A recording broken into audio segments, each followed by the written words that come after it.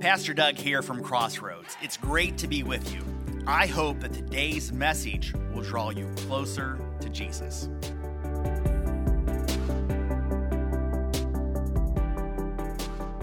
Well, welcome to week 5 of the Red Letter Challenge. I'm glad you're with us.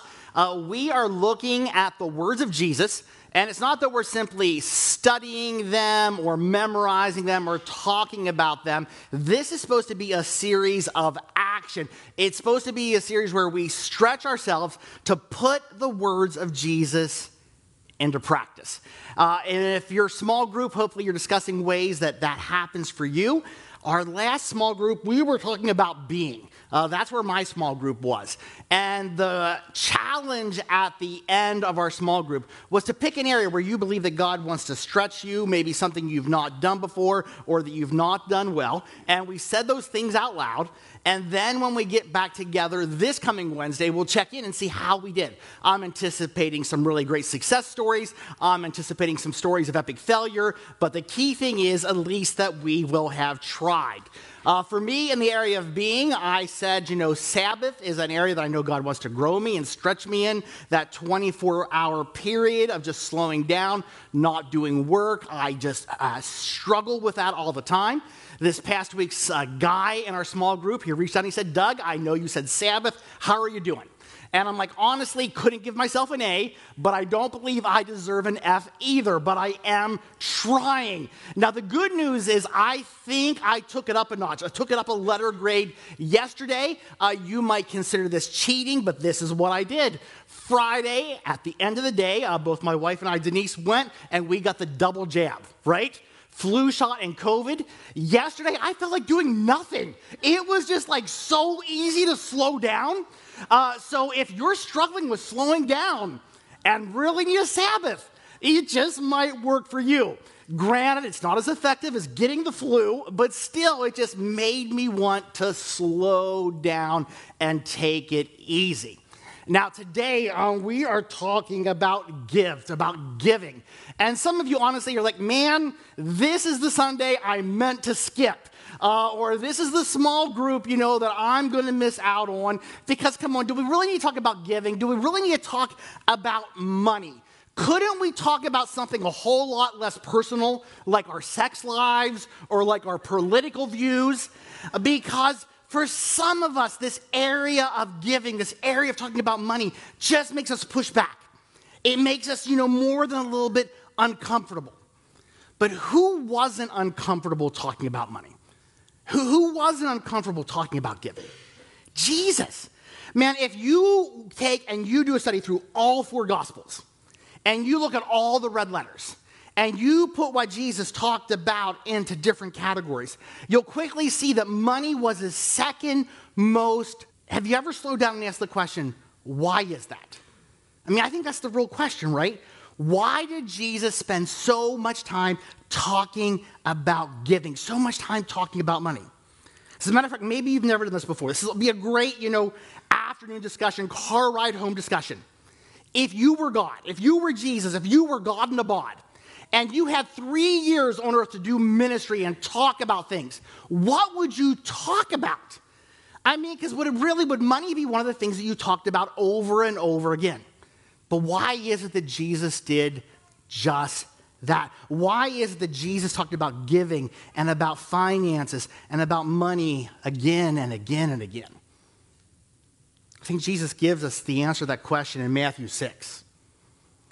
Jesus says, for where your treasure is, there your heart will be also.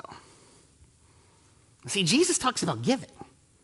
Jesus talks about money because it's a matter of the heart. It's a window to your soul, to my soul. It's a way to gauge our spiritual health, our vitality, our walk with God. That was true 2,000 years ago. That was true 4,000 years ago.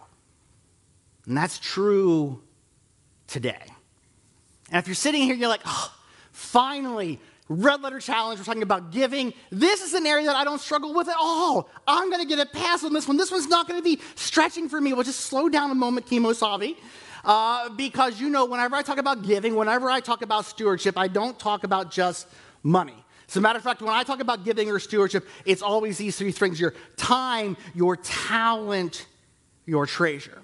And it's likely for all of us that one of these areas comes easier and one or two of these areas are more difficult for us to give up of, right?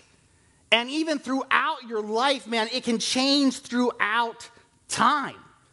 There's a season of my life where, oh my words, this was the one that really pushed me. Now I'm in a season of life where it's much more, this is the stretching piece for me. On Monday mornings in staff meeting, we gather at 10 a.m. and we do multiple circles. And our first circle is this: what's going on in your life, in your ministry? How are you best investing your time this week? What are you doing? And it was 2 weeks ago, and I'm like, I have 20 plus hours of scheduled meetings this week. And then none of those were the kind of meetings like where I get to sit back and play solitaire or surf the web. Like, they were all meetings that I'm leading, that I'm facilitating, that I have to be fully in on. And on a week like that, man, trying to give up any more time for me seems impossible. It's stretching for me to even give up that much time that week. I told them, don't worry, I have a relaxing 30 minutes scheduled because I'm going to lay in that perfect 0 degree position and I'm going to give my blood. And now, come on, you and I know that we have issues when the most relaxing part of our week is giving blood or going to the dentist, right? Like we're just going way too strong. But where do you struggle? Do you struggle in any of these areas to give? The pastor who put together the Red Letter Challenge says this about giving. He says, I'm convinced. He says, I'm convinced it's impossible to be a stingy Christian. If you are truly following Jesus, you are generous. And I don't even think it's a gray issue. I believe it's a black and white issue. To truly follow Jesus means you are truly generous. How does that sit with you? Can you buy into that? Does that stretch you? Perhaps you grew up in a home of Jesus followers, but generous wasn't exactly one of the terms that you would use to describe your parents. Come on, PA Dutch, there's a lot of really good things, a lot of great things that were part of our formation that line up incredibly well with Jesus. But generosity isn't always one of them, is it? I want you to think about it like this. Think about a 1 to 10 scale. Where 10 is like, man, you're generous. You're generous just like Jesus was generous. Time, talent, treasure, man. Jesus was generous. And then here's 1. What kind of words? Help me out. On the opposite extreme of generous. What's that?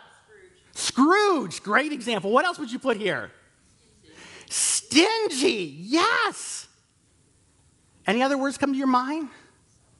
Selfish. Yeah, you nailed it. I often think that greed is another word that can go over here. If generous is being willing to give it away, greed, it's all about me and just consuming and taking. Now think about all the words that you just listed for here. Do any of them describe Jesus? Should any of them describe a Jesus follower or his bride, the church? I don't even got to give you a reference. Fill in the missing word. For God so loved the world, he gave. It's part of his character.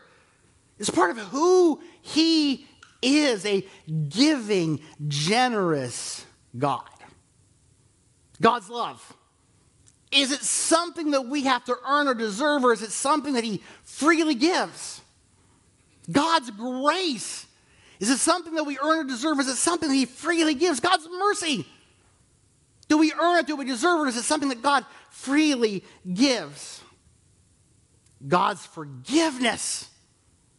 Do we have to earn it? Do we deserve it? Is it something that he freely gives? God's compassion. Is it something that we earn or that we deserve, or is it something that God freely gives? Now back to our 1 to 10 scale, and don't answer this one out loud. Where do you put yourself? Where do you put yourself? Resembling Jesus or not so much?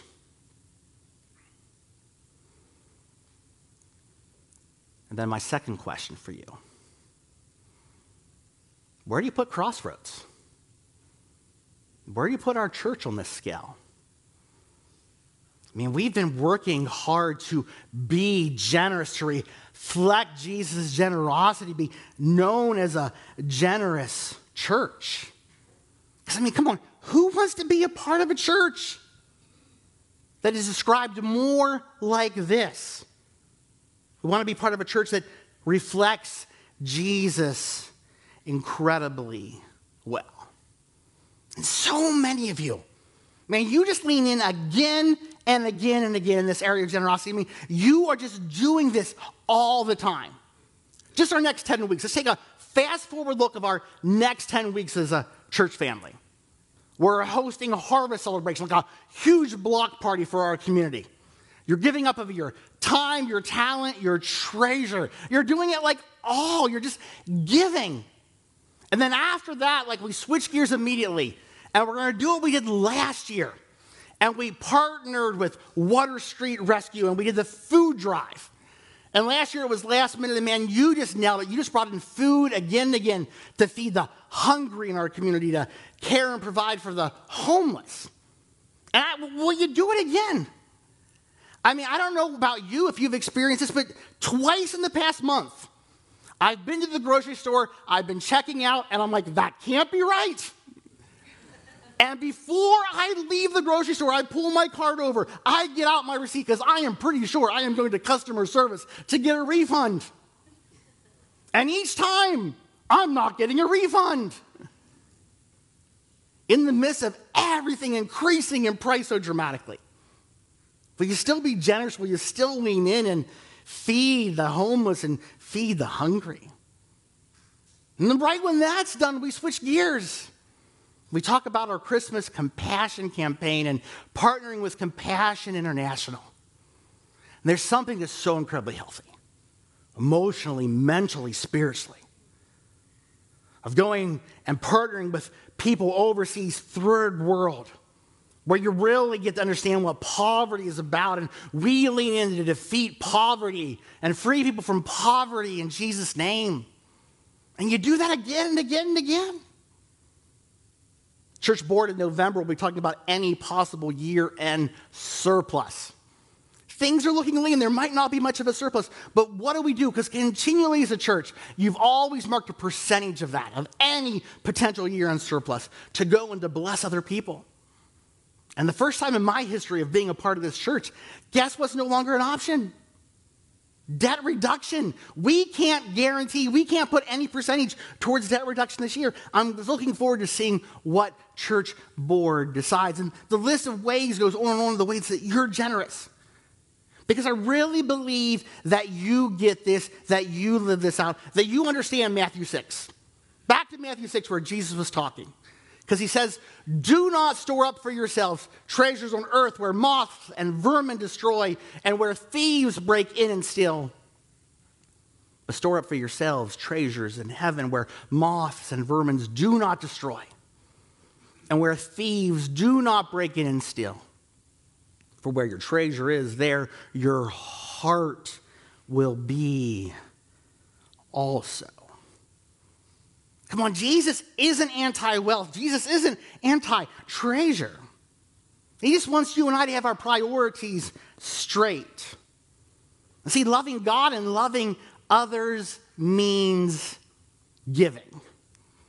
Giving of our time, our talent, our treasure. In other words, if you're not really a giving, generous person, if you're not giving of your time, your talent, your treasure, you can't really love God, and you can't really love others. It's a hard issue. It's a hard issue. And don't these words that Jesus spoke 2,000 years ago seem so incredibly relevant today? For those of you that are blessed to have investments, for those of you that are blessed to have funds in retirement, it's been a rough year, right? You saw it go away. You saw it dwindle down. That's the thing with earthly treasure, right? There's no guarantees. There are absolutely no guarantees. This past Tuesday, I was driving my mother-in-law back to Chambersburg. She started talking about the loss of her husband. And she just had this bit of regret. He didn't really get to enjoy retirement. All the hard work, like all the saving, and then a health crisis just ended his life early. I mean, isn't that true? Isn't that sort of like, the thing with earthly treasures? Isn't that the thing with retirement? We want to be wise. We want to plan. But there are absolutely no guarantees that you'll ever really get to enjoy it. There's no guarantee for earthly treasure, but Jesus says, heavenly treasure, man, that's where there is certain return on investment. That's where it is guaranteed. It will not disappear. And that kind of heavenly treasure, we only build it up when we are generous, when we are giving of our time and our talent and our treasure. Now, I want to ask you a question. Maybe you've never thought about it like this before. Can you be generous? Can you live a generous life if you don't trust God? Can you be generous if you don't trust God? You trust God with your eternity, so you give him your life. But what if you don't trust him with your money, with your time, with your talent? You're always going to struggle with being generous. It's a hard issue. It's a matter of trust. Story maybe you've heard before. Jesus is going through ministry in Luke 21, and you might have never thought about this through the window of trust before. While Jesus was in the temple, he watched the rich people dropping their gifts in the collection box. Then a poor widow came by and dropped in 2 small coins. I tell you the truth, Jesus said, this poor widow has given more than all the rest of them. For they have given a tiny part of their surplus. But she, poor as she is, has given everything she has.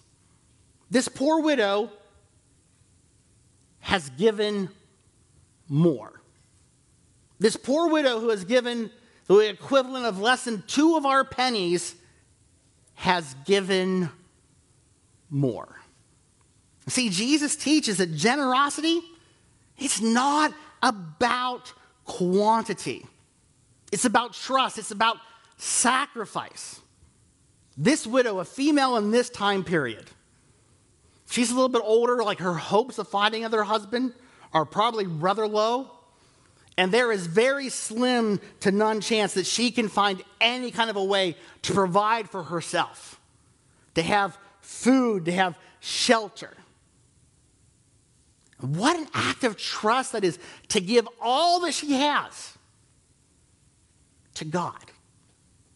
I mean, come on, if you were going to think through yourself in this story,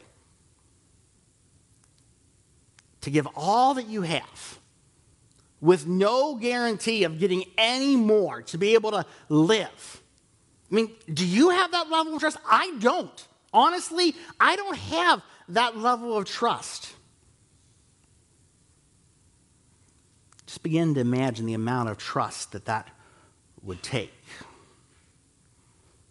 It's not about quantity, is it? It's a hard issue. It's a matter of trust.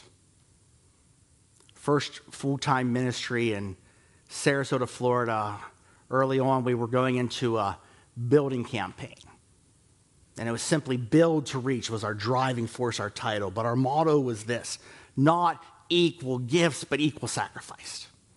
And I loved learning that lesson in my 20s. Man, that somebody to drop a check for $100,000 is less of a sacrifice than it is for somebody else to give $100. It's about being trusting with God with all that he has blessed us with. And the widow gave more because she trusted more. Hers was the greater sacrifice. So what's generous look like? Here's a definition. If you Googled it, if you looked it up in a dictionary: showing kindness towards others. Showing a readiness to give more of something than is strictly necessary or expected. And if you look at the biblical definition of generous, you always come back to this: profoundly kind and unselfish. Now let's compare that to stingy or greed. Greed is that whole idea that it all belongs, it's all for my consumption. Greed is a never-ending desire and compulsion to get more of anything. Greed is the belief that if I get more, I will be safe, secure, and happy. Greed is a strong and selfish desire to have more of something. And greed's not about wealth. You can be poor and be greedy. You can be wealthy and be greedy. And isn't it so easy to always want just a little bit more? Isn't it so easy to think, I just don't have quite enough? It's so easy to get caught up in greed, which takes us away from generosity, takes us away from reflecting Jesus well. Just a little bit more. Just a little bit more in my retirement account, and then I'll be secure. Just that next purchase. Let me get just that one more thing. And then I'll be content. Just that next raise. Just that next promotion. And then I can be generous. Barna, just in the past couple weeks, released this huge study on giving in the American church. And the one section is titled, Why Giving is Good. Because giving is so incredibly good for us in a multitude of ways. I want to give you just a couple samples of the findings. One of the questions was this: why do you believe? Which do you believe is the most important reason why Christians are called to be generous? The majority, here's from high to low: to reflect God's character by showing love to others, to give back in appreciation for God's generosity towards us, to become more like Christ, to show faith and trust in God to provide for our needs, to give back to society, and it keeps getting lower, to build God's kingdom through community, to contribute to solving many of the world's problems, because we are commanded to be generous, to redistribute resources more equitably. And then the lowest category beyond other is because our time and resources do not belong to us. There are all really good reasons to give and to be generous. But I don't know where you're at, but for me, I would flip this script because this would be my number one. Our time and resources do not belong to us. I've always had that idea, that's part of my theology, that God owns it all. My time, my talent, my money, my treasure, my resources. Because if it's mine, have you struggled with this? If it's mine, if all my money is mine, all my investment is mine, and the world and the markets around me start to collapse, man, I'm going to have sleepless nights. If it's time and it's all my time, man, as I get older and older and my time is much more limited, that's my time, man. I'm going to be selfish with the remaining time that I have. It's all going to be about me. If it's my talent, my skills, my gifts, And the thought that a health crisis could take it all away in the blink of an eye, I'm going to live in fear. So why? Why do you choose to give? That was one of the other questions. And I love the large one, the big one here. 69% of people, why do you choose to give? I give because of who I am. Isn't that a beautiful answer? I give because of who I am. Not because of why I'm asked or for what or who's asking or anything else. I give because of who I am. I give because, man, I want to reflect Jesus well. I give because I'm a Jesus follower and Jesus was generous, so I'm going to be generous. I give because of who I am. So let me show you just one last graph here because I want you to see the good of giving. And the question is looking at different areas where people are flourishing. And what you'll see in every area of life, people who are givers, people who are generous, man, their faith life, 30% healthier. Their relationships, 20-some% healthier. Their jobs, their occupations, their studies, you're looking at 20-some% healthier, flourishing, thriving, growing. Your finances, so much better. Your well-being, just your general well-being in life, you'd mark yourself so much healthier because giving is good, because God cares about our heart. He designed us to be generous, and he knows that it can be so incredibly good for us. Then when we get this, and when we give it over to God, that he owns it all, man, all areas of our life improve. We're thriving. We're growing. We're developing. And Jesus, when he talks about money and giving, he's talking about heart issues. He wants something for you. It's not that he wants something from you. And maybe even that statement's a lie. Because not only does God want something for you, he wants your heart. He wants your heart. So here's the challenge. This week, stretch yourself. Grow, man, this week. Get uncomfortable. What would it look like to grow in generosity in your life? How could you be generous this week? A timely gift, a helping hand, an act of kindness, giving something up to help someone in need, whatever. How would God just love to stretch you in this area this week? In other words, how can you give God more of your heart? In other words, how can you grow in your trust in God? How can you be stretched to develop, to grow, to mature as a follower of Christ and a disciple of Christ? Henry Nouwen says it like this. He says, generosity has many levels. We have to think generously, speak generously, and act generously. Generosity cannot come from guilt or pity. Don't miss that one, right? Generosity cannot come from guilt or pity. It has to come from hearts that are fearless and free and are willing to share abundantly all that is given to us. So why does Jesus talk again and again and again about giving? Why is Jesus so incredibly comfortable talking about money? Because it's all a matter of the heart. And he's concerned for your heart. And he wants your heart.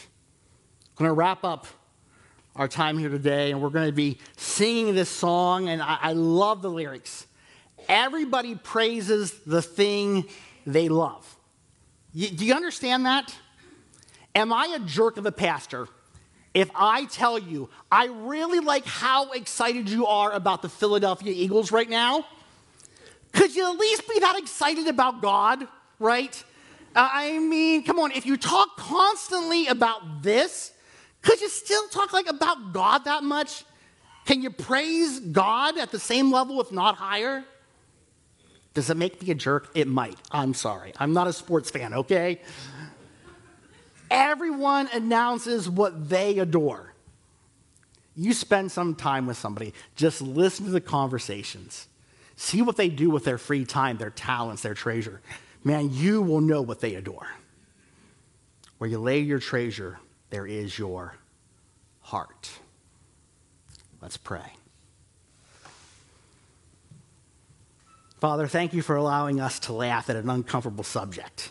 It gets incredibly personable when we start to talk about giving and money. But right now, with open hands, can we just say that, God, you own it all? Our time, our talent, our treasure. And as Christ is formed in us, as we grow spiritually, as we take that next step in our discipleship journey, you craft in us to be more and more generous. May we reflect you well individually. As a church, man, may Crossroads be known as being incredibly generous. May the words stingy and greedy and frugal and Scrooge and selfish never be used in the same name as Jesus or in the name of Crossroads Church. May we draw people to you. May we bless the world around us. May we bring a little bit of the kingdom of heaven to earth as we give generously to you and to the world around us. We give you our hearts. We pray this in Jesus' name. Amen. Thanks again for listening. Any step you take towards Jesus is a step in the right direction. You can find out more about us at crbic.org. That's crbic.org.